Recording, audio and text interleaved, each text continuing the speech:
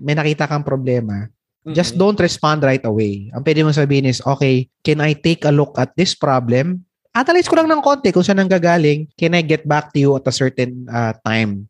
Because sometimes, ang gusto lang naman ng mga tao is acknowledgement na you're on top of the problem kahit wala ka pang actual solution.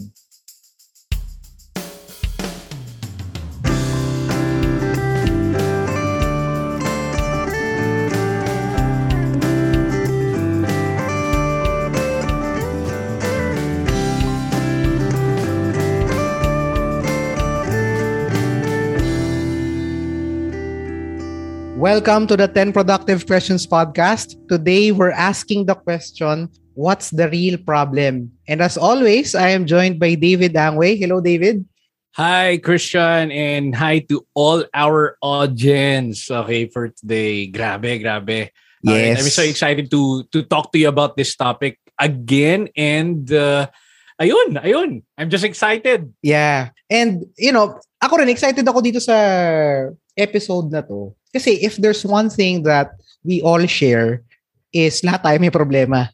Wala pa ako nakilalang taong absolutely walang problem na dinideal with, no? So, itong shared experience na to is something that directly impacts our productivity. Kasi if you think about it, lahat naman ng ginagawa natin to be productive is a series of steps to solve different kinds of problems. Yeah. And dito sa project productivity, and alam mo to, David, di ba? Meron tayong mantra na the first problem is not the real problem. This is something that we try to teach our clients and syempre anyone who's willing to listen. And so, for this episode, parang para mapag-usapan natin yung the first problem is not the real problem. Gusto kong i-open up tong episode na to by actually sharing yung dalawang mindset ng natin as people when it comes to problem, no? So, merong unproductive mindset and merong productive mindset. So, pag-usapan muna natin yung unproductive mindset kasi dito ko kukuhain yung opinion mo, David, and yung mga personal experiences mo.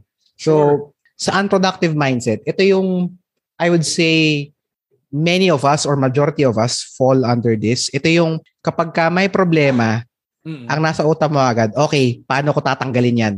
Right? Kung ano yung first problem that comes your way, you go out of your way and like really do your best para mawala na yon. Ngayon, ang nangyayari, no? And maybe you can share your thoughts na dito is kapag ka ginagawa natin yun, ang nangyayari is either we really don't solve yung tamang problema or nag-escalate pa yung issue. Yeah, well, let me share with you guys, prior to enrolling to the project productivity, I'm kind of lost. And for those people who feel na they are so lost, listen to this one. Because sabi ko, I want to be productive. That's exactly the goal. Okay? Pero how come I'm completely distracted? I was very, overwhelmed with a lot of things. Diba? So kung ikaw yung nasa aking kalagayan during that time, I believe na everything is so important. So everything, so be careful with that. So my boss is actually asking me this one. My other clients are asking me this one. And nagkasabay-sabay. It's like a waterfall. Yeah. Alam mo yun? Tapos nasa ilalim ka. Imaginein mo, ganong kalakas na bulusok ng tubig, bumagsak sa'yo, talagang mamamatay ka at mamamatay ka. Now, going back to our topic, sasabi ko, how can I reduce that kind of problem? I thought that my problem was all about procrastination. Okay, guys, look at this one. I thought I cannot do everything at once because I thought na talagang procrastinator talaga ako. Yeah. Pero, yun pala, one of the major reason why I feel overwhelmed. Okay, let's go directly with my feeling. why I feel overwhelmed is because I don't set up clear boundaries for myself. So number one, let's say for example, until when you will be using your phone, until when you will be using your Wi-Fi, until when you will be using your until when ka dapat nasa harap ng computer, until what time ka mag-work. Yeah. Because I thought when we transition into work from home, that means your availability should be at least 24 hours, 7 days a week. Right. So ngayon, na-realize ko during our conversation within the next couple of weeks kasi we're trying to do the time boxing. And we talk about that one briefly dun sa mismong episode 1. Nasabi ko, man, I don't have clear boundaries. Yeah. And prior to our conversation to the podcast off the record tayo nung kanina, ang tawag dito, we're talking about setting clear boundaries and avoid vagueness and shallow structure. Yeah. So ngayon, hindi pala ang problema ko is yung procrastination mainly. Yeah. Ang problema ko is the reason why how I feel overwhelmed and why it's actually occurring every single day. So fast forward. Okay, fast forward. We tried to address almost all the issues, okay, nung sa akin. So we had a clear timeline. Dati nagigising ako 2:00, 3:00, tapos nag-work na. Wala akong clear routine. So we set up a really good routine. Okay? Right now, coach, bigyan kita idea. Dati 11 ako natutulog. Okay. Pero so for about a week and a half na, 8:00 na ako natutulog. Coach. Wow, aga. Then, tawag dito, never in my whole entire life, okay, na natutulog na ako ng ganito kaaga. Yeah. Okay, let me tell you, like, probably when I was very young, grade 6, grade 7, or probably nung high school, that was the time na talagang natutulog ako ng maaga. Pero, can you imagine a 31-year-old sleeping at 8, waking up at around 3:30 in the morning, answering emails na. Kasi wala ng distraction. Yeah. Ito yung gusto ko mag-analysis mode yan. Yan ang and i-relate natin to dun sa the first problem is not the real problem. So, ang striking nung sinabi mo na akala mo yung problem mo is procrastination. So, usually, parang because like that's your first instinct Yes. And I've seen many people, including myself in the past, na pag ang problema mo is procrastination, ang magiging solution mo is, okay, kailangan ko lang maging masipag.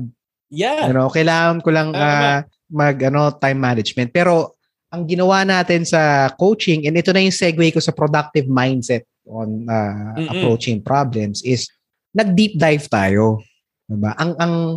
For our listeners, ang ginawa namin ni David is, well, David, tingnan natin yung buong araw mo. Hindi, as a coach, hindi ako nag-focus sa, well, nagpo-procrastinate ka? O, sige, gawin mo to. Right? Ang ginawa natin, okay, tignan natin yung kabuuan. And ito yung productive mindset when it comes to fixing problems. Yung people that I respect, and I think what I try to bring in my practice is I try to enable my clients and people to actually stop and reflect dun sa kabuuan ng problem nila.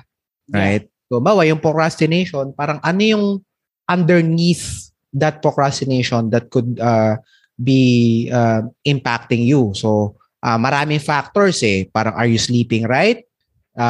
Meron ka bang structure sa day mo, which is time boxing? Meron bang physical factors like your environment? Ang dami. And dito sa project productivity, nagko-coach tayo, hinimay natin yon isa-isa. And I think, I really believe na yun yung pinaka productive mindset when it comes to approaching your problems. Parang i-condense ko siya sa isang advice. Alay ko sinasabi sa mga tao, kapag ka nagkaroon kayo ng problema, don't act on it right away. Unless, like it's an absolute emergency. Pero halimbawa, you're procrastinating.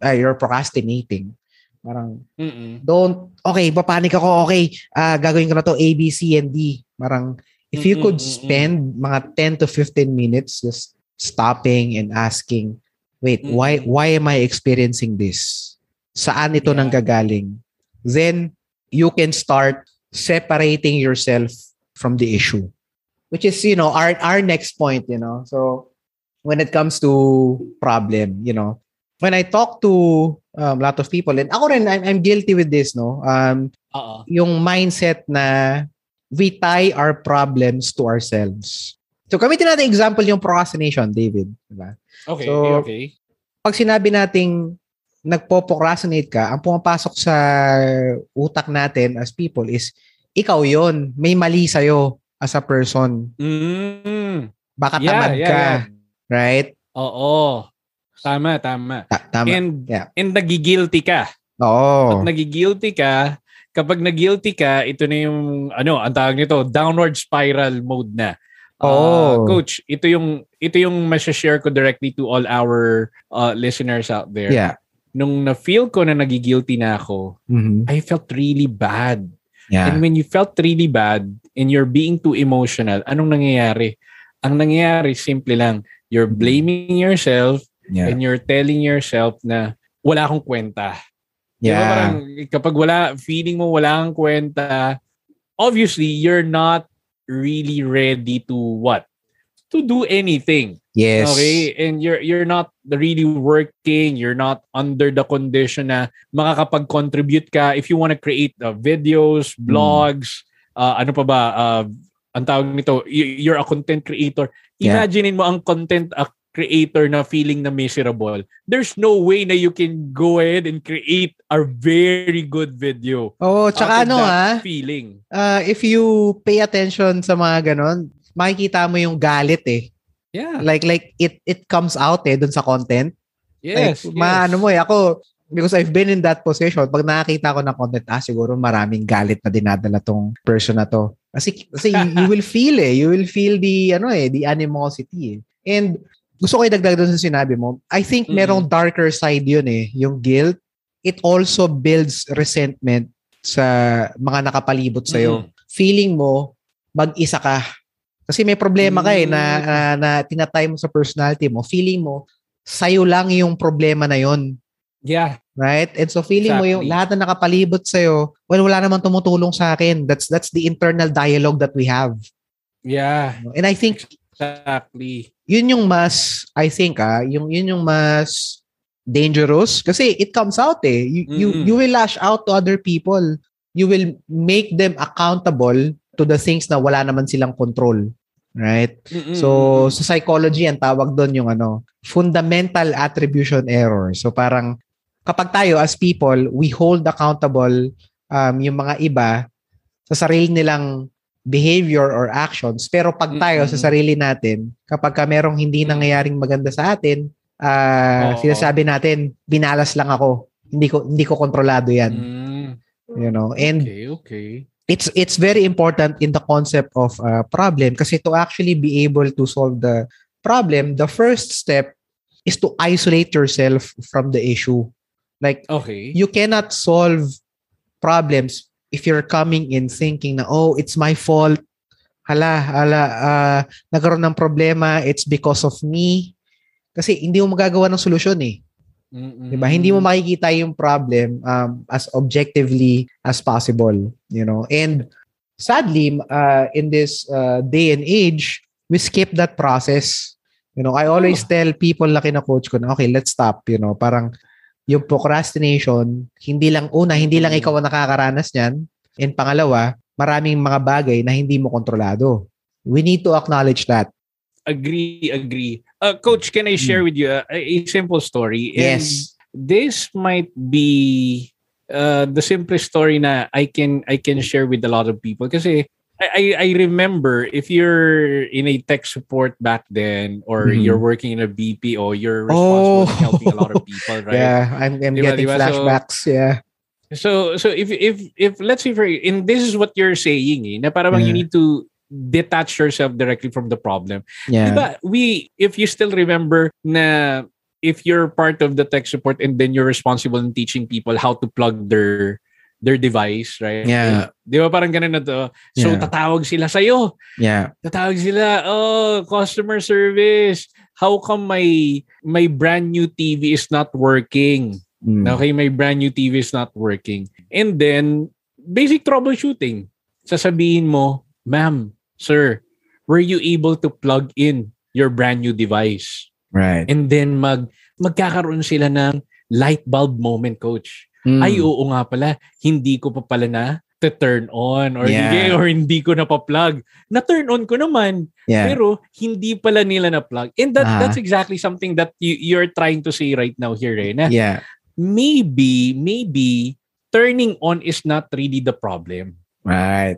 It's about the plugging in the whole device itself. And that's the main reason why it's not working at all, right? Yeah. Pero, I want to expand on that metaphor. I like it. Kapag ang iniisip mo is yung problema is yung sira yung laptop, hindi mo na i-consider na isaksak. Ang gagawin mo, siguro sira na tong computer na to. Susubukan mo, pipindot-pindutin mo, you will try to apply the same problem, same solution to that problem, or worse, you will escalate, siguro bubuklatin mo yun. Parang, anong sira nito internally? Pero the real problem is hindi naman nakasaksak. Pero you're so zoomed in with the problem that's in front of you na hindi mo na nakita yung mga nandito sa nakapalibot sa akin. And it stifles creativity, So, yeah. Ang kulit lang. Because again, this is last story. Yeah. Because I've also experienced that one firsthand. Alam mo kung bakit? Because last March, my secretary, big shout out directly to my secretary and my admin manager. Ginagamit niya yung mismong laptop na I provided. Right. It's actually in a really good condition. Okay. And then she uses it. Umuwi siya ng province and then we're doing work from home. Yeah. And then there's this one morning na sinabi niya, "Sir, yung laptop hindi na gumagana." Sabi ko, bakit? Ano nangyari? Mukhang nasira na po. Sabi ko, alright, meron bang area kung saan tayo pwedeng i-fix yan? Okay, that's the problem. Right. Wala raw. So after 3 months, she went back here sa mismong village and then we met again. And then sabi ko, how's the laptop doing? It's working. Sabi ko, wait, 3 months ako walang admin manager and secretary dahil hindi ko makapag-work doon. Yeah. Oo nga po eh. Pero anong problema? Hindi lang po pala talaga nasaksak, na-drain lang po talaga siya. Sabi ko, man, that's really the concern. Sabi ko, man, how is that going to be? Parang 3 months ako naging ako lang. Okay, alone. At saka ang hirap doon kasi I don't have my right hand, all the admins I also need to do. Okay? Pero imaginein mo, sinabi niya, ay, na-drain lang pala, na-drain lang. So, coach, as you can see there, no, like people tend to not look into, okay, ano mga possible other solutions pala to? Probably jumping into conclusion pala is really a bad way of addressing the problem. Kasi the problem is not the real problem. Yes. Okay? Yes, and ganito parang medyo related to sa metaphor natin. Maganda yung metaphor So, gusto kong i-expand. For some reason, tayong mga tao, hindi natin matanggap na yung solution sa mga problema natin is very simple.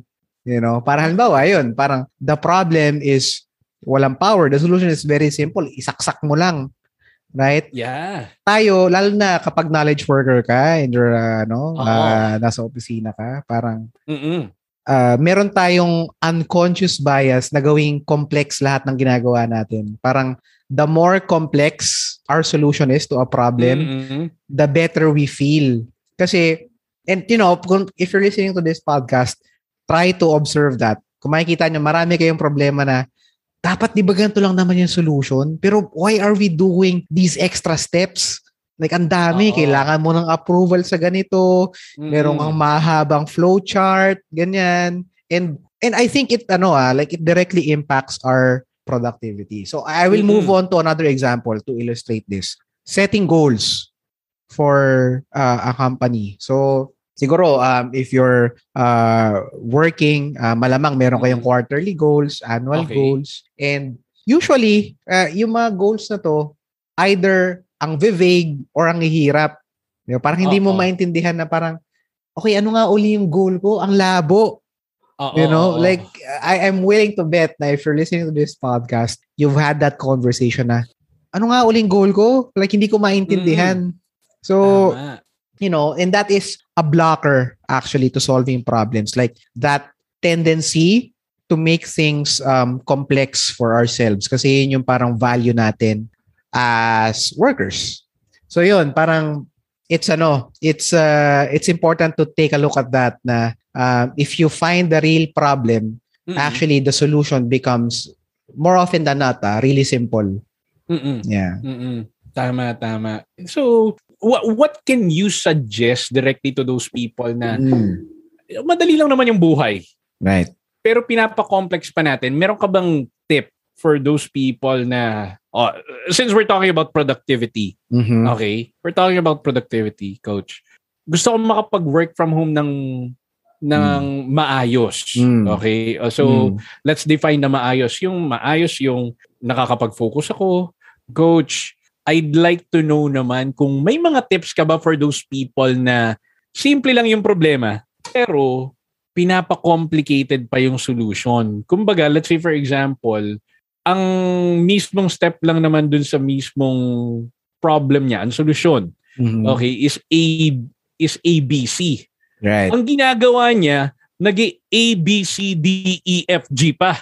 So, what can you say to those people, or ano yung mga tips mo para sa amin? Okay. So, ito first problem is not the real problem, right? So, when you investigate yung tendency to make problems complex, it actually comes from usually a place of being eager and a place of fear. So usually nag-oscillate yan dun sa dalawang kasi kaya you try to make the solution complex is you're trying to compensate, na you want to make sure na your value is being shown. Na okay, kapag ka nagawa ko tong mga solutions na to, nakatulong ako. And I think it comes from good intentions, lumalabas lang in a negative way. And so kapag ka nanggaling ka na sa ganong perspective, mas magkakaroon ka ng ways to control yourself. And syempre, the first step is to separate yourself first from the problem. Kasi if you don't do that, yung mind mo trying to compensate will try to come up with as much solution as possible. Kasi kumbaga nakasala yung reputation mo eh. Pag hindi mo na-solve, pag hindi ka nakapagbigay ng magandang solution, quote-unquote, you might be in jeopardy. Pwedeng, mawala yung respect ng tao sa'yo or even mawalan ka ng trabaho, And so, if you don't do that first step of isolating the problem, ayan, lalabas na yung mga complex solutions na meron ka, So, that's really important. Pangalawa, and ito medyo counterintuitive to, don't respond right away. If you think about it, right, problems become complex kasi ang dami nating binatong potential half-baked solutions. So, ang mangyayari ngayon sa atin is, okay, ang daming solution, A, B, C, D, E, F, G. Ba't di lang natin subukan lahat? And so now you have this mishmash of like ideas na hindi mag-work. Kasi nanggaling ka na ron sa fear eh. Ang gusto mo, ma-resolve agad yung problema. O di, kahit anong maisip mo, bato lang ng bato. And now, it's becoming more complicated. So, what I always tell to people is pag may nakita kang problema, just don't respond right away. Ang pwede mo sabihin is, okay, can I take a look at this problem? Analyze ko lang ng konti kung saan nanggagaling. Can I get back to you at a certain time? Because sometimes, ang gusto lang naman ng mga tao is acknowledgement na you're on top of the problem kahit wala ka pang actual solution. All right. So, Coach, actually, that's a very powerful tip, ha? And I would like to make a follow-up with that answer. Because, again, there's tons of people na who would like to make a change in their habits pero hindi nila magawa-gawa. Alam mo yun? Dahil at the end of the day, that's their training. Before we get into the recording, you were teaching a couple of people, very young, they're very inexperienced. So ngayon, how can they have a solid structure in terms of making the real problem solvable? Kasi baka mamaya, they're just barely scratching the surface. Ang ending, mali pala. Di ba? I remember this one this particular saying na, okay, you can go ahead and climb up the ladder of success. Okay? Pero if you put it in a wrong wall, that's still a wrong goal, wrong motivation pa rin ang ending. So what are your thoughts on that? Wow, I mean, that's very, I like that question, and itong attitude about problems, sabi mo nga yung training that impacts young people. Pero I think, even if you're older, this also happens to you, is that ang nangyayari talaga is you're so focused on a singular solution, right? So, ako, the way I try to teach people is, okay, parang kailangan mong gumawa ng audit, diba? So, halimbawa, may problema ka. Ang tinuturo sa kanila is usually may tatlong pinanggagalingan yan. Tawagin natin 3 Ps. So, kasi P lahat sila. So, people, process, at saka patterns. So, usually lahat ng problems mo, pwede mong tignan sa ganitong vantage point. And this is a very helpful exercise. So, halimbawa, meron kang problema. Kasi you're too zoomed in. Try to pause and okay, itong problema ko, is this about people? Itong problem na to? Meron bang taong, kumbaga, nagko-cause ng problem na to? You can explore that, right? Like that, Pangalawa, ito bang problem na to is about processes? Meron bang part ng process dito sa ginagawa ko na hindi malinaw? Right? Or, tas yung pangatlo, itong problem ba na to is about my patterns of behavior. Yun yung sinasabi ko natin dito sa podcast na to, di ba? About your behavior. So, meron ba akong ginagawa na nagko-cause ng problem na to?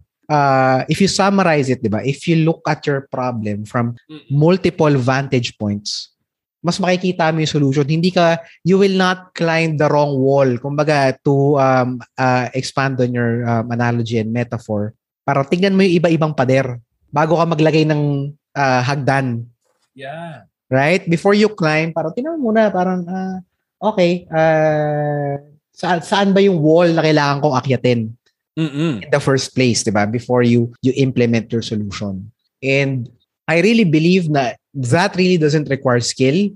It requires introspection, right? If you think about it, right? You can think, kasi minsan, pagka, when we see a problem, kung ano yung first impression natin sa problem, usually we're convinced na yun na talaga yung problema, we have to solve it. Pero hindi hindi siya ganon. Siguro, another analogy is parang imaginein mo, you're looking at a house with 4 sides, right? And itong bahay na to, bawat side nung pader, iba-iba yung kulay.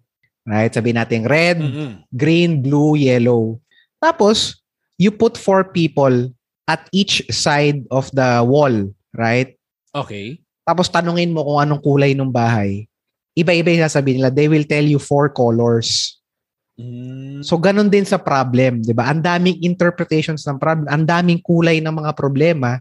Okay. Na, pag lahat kayo, tinignan nyo yung problem sa isang side lang, malamang iba-iba yung interpretation nyo.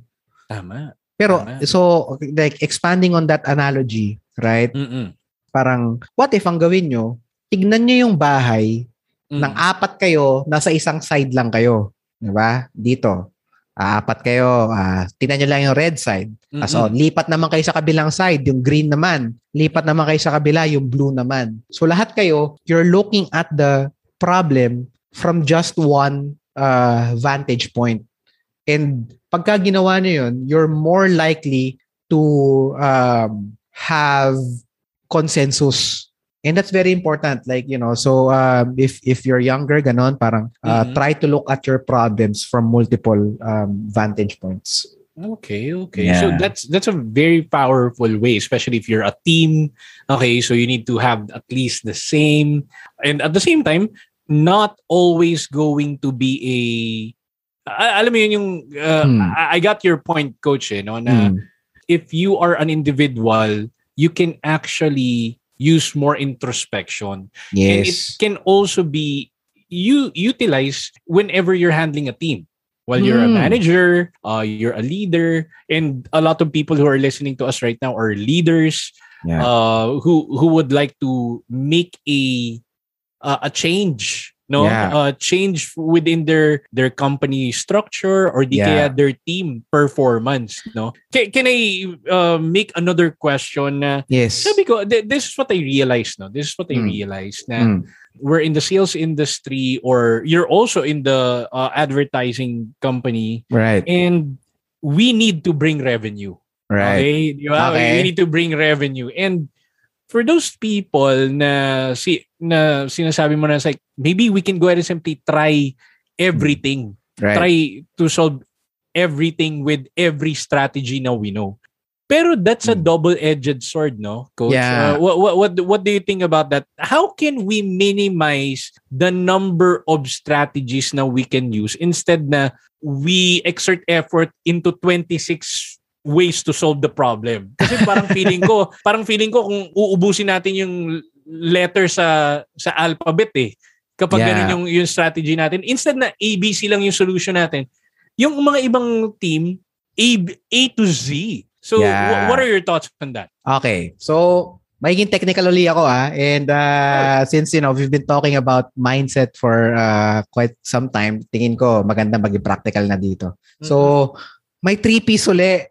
So ang tawag naman dito is preferences, payoffs, and probabilities. Right? So, ibig sabihin natin meron kang 26 potential solutions, right? Yep. So ang gagawin mo una, i-rank mo muna based on preference. Out of the 26, ano yung ipe-prefer mo? Right? Okay. So, hindi naman lahat. If you think about it, hindi naman lahat ng solution na meron ka, you prefer to do them. Right? It's just that the randomness of it is what gets people. Right? So, okay. So, ngayon, first step, rank yung in terms of preferences. And then, the next P is yung payoff. Ibig sabihin, pag in-implement mo yung solution na yan, yung strategy na yan, ano yung potential payoff? Kasi hindi lahat ng solution are equal right? Merong mga solution talaga, and since we're talking about business and like revenue, pero mag-a-apply rin to sa personal life, hindi lahat ng solution mo in a way magiging profitable. May mga solution talagang patalo, right? So kailangan mong ano yung mga solution dito na mataas yung potential payoff. So tataas na yun sa ranking. Sa ranking.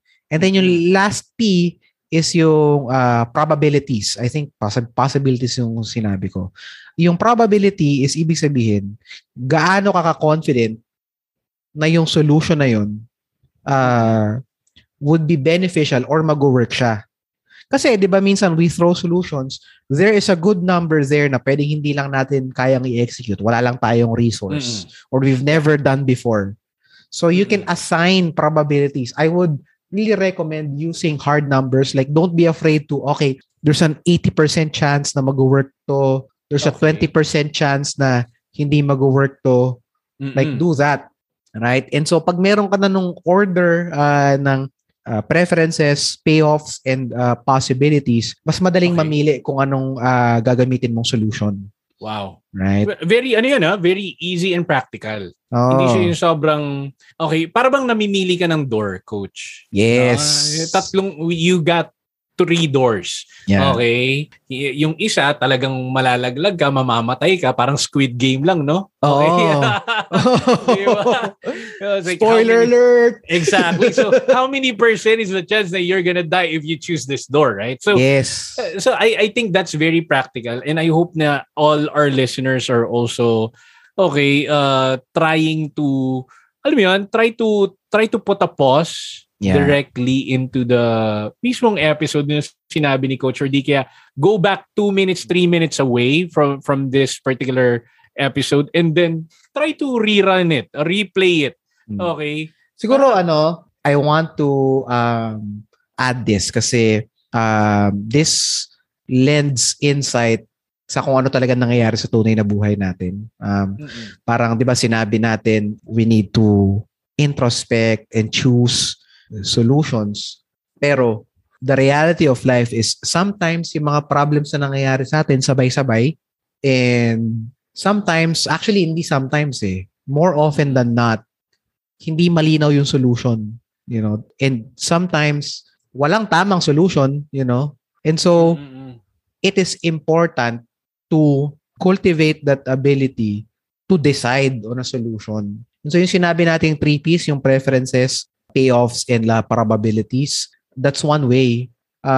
Pero if you think about it, if isa-summarize mo lang, sometimes you just really need to choose a door. You really need to choose a wall, right, to climb on, to open. Sometimes that's the best thing that you can do, like in that situation. Pero do not, as much as possible, after you introspect, kapag ka nakalock in ka na sa decision mo, try to run with it, right? Para malaman mo na kung gagana ba o hindi, right? So, kasi pwede namang kung hindi naman mag-work, you can always recalibrate. Kung nakita mo naman in the middle of implementing that solution, mali pala, you can stop what you're doing, right? You can always make adjustments along the way. And so the important thing is to decide, and that's important sa problem. Sometimes, nababaha na tayo ng problema na hindi na tayo makapag-decide. Magiging passive na lang tayo, di ba? We will just let things happen to us. So babalik pa rin naman sa, well, we have to act. We just need to take that moment. Yun yung pinaka-importante, take that moment and stop to ask na, okay, is this the problem that we should be solving right now? Ito ba talaga yung real problem? Yeah, I agree. Yeah. Diba? So we were able to at least address yung pinakamahalagang question right now, na the real problem is not the real problem. The first problem is not the real problem. Yes, the first problem na we can see. So kailangan talaga ng introspection. Alam mo, isa sa pinaka biggest learning ko for this episode is wag mahiyang magtanong. Kumbaga, di ba parang ganun? Yeah. Huwag actually, magtanong. Hindi nga hiya Tingin ko talaga sa companies, with yourself, with the people around you, it is your responsibility to ask questions. Ito medyo super zoomed out na to, Yun yung premise ng podcast natin Like 10 productive questions. Oo. Hindi tayo okay, ito yung kailangan yung gawin para maging productive. Kasi I will keep on reiterating this na lahat tayo, may mga pinagdadaanan tayo na tayo yung nakaka-experience. So, like, having a blanket advice on life, that really wouldn't work kasi iba-iba yung situation natin. Pero, lahat tayo, we can ask questions. We can sharpen our skills in asking questions. Yeah. That is something that all of us can do. And the better you are at asking questions, really the better you are in finding the real problem and finding the right solution to that problem. Yeah, that's very powerful.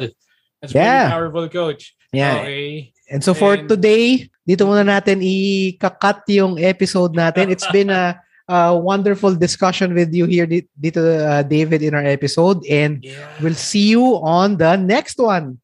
See ya. See ya.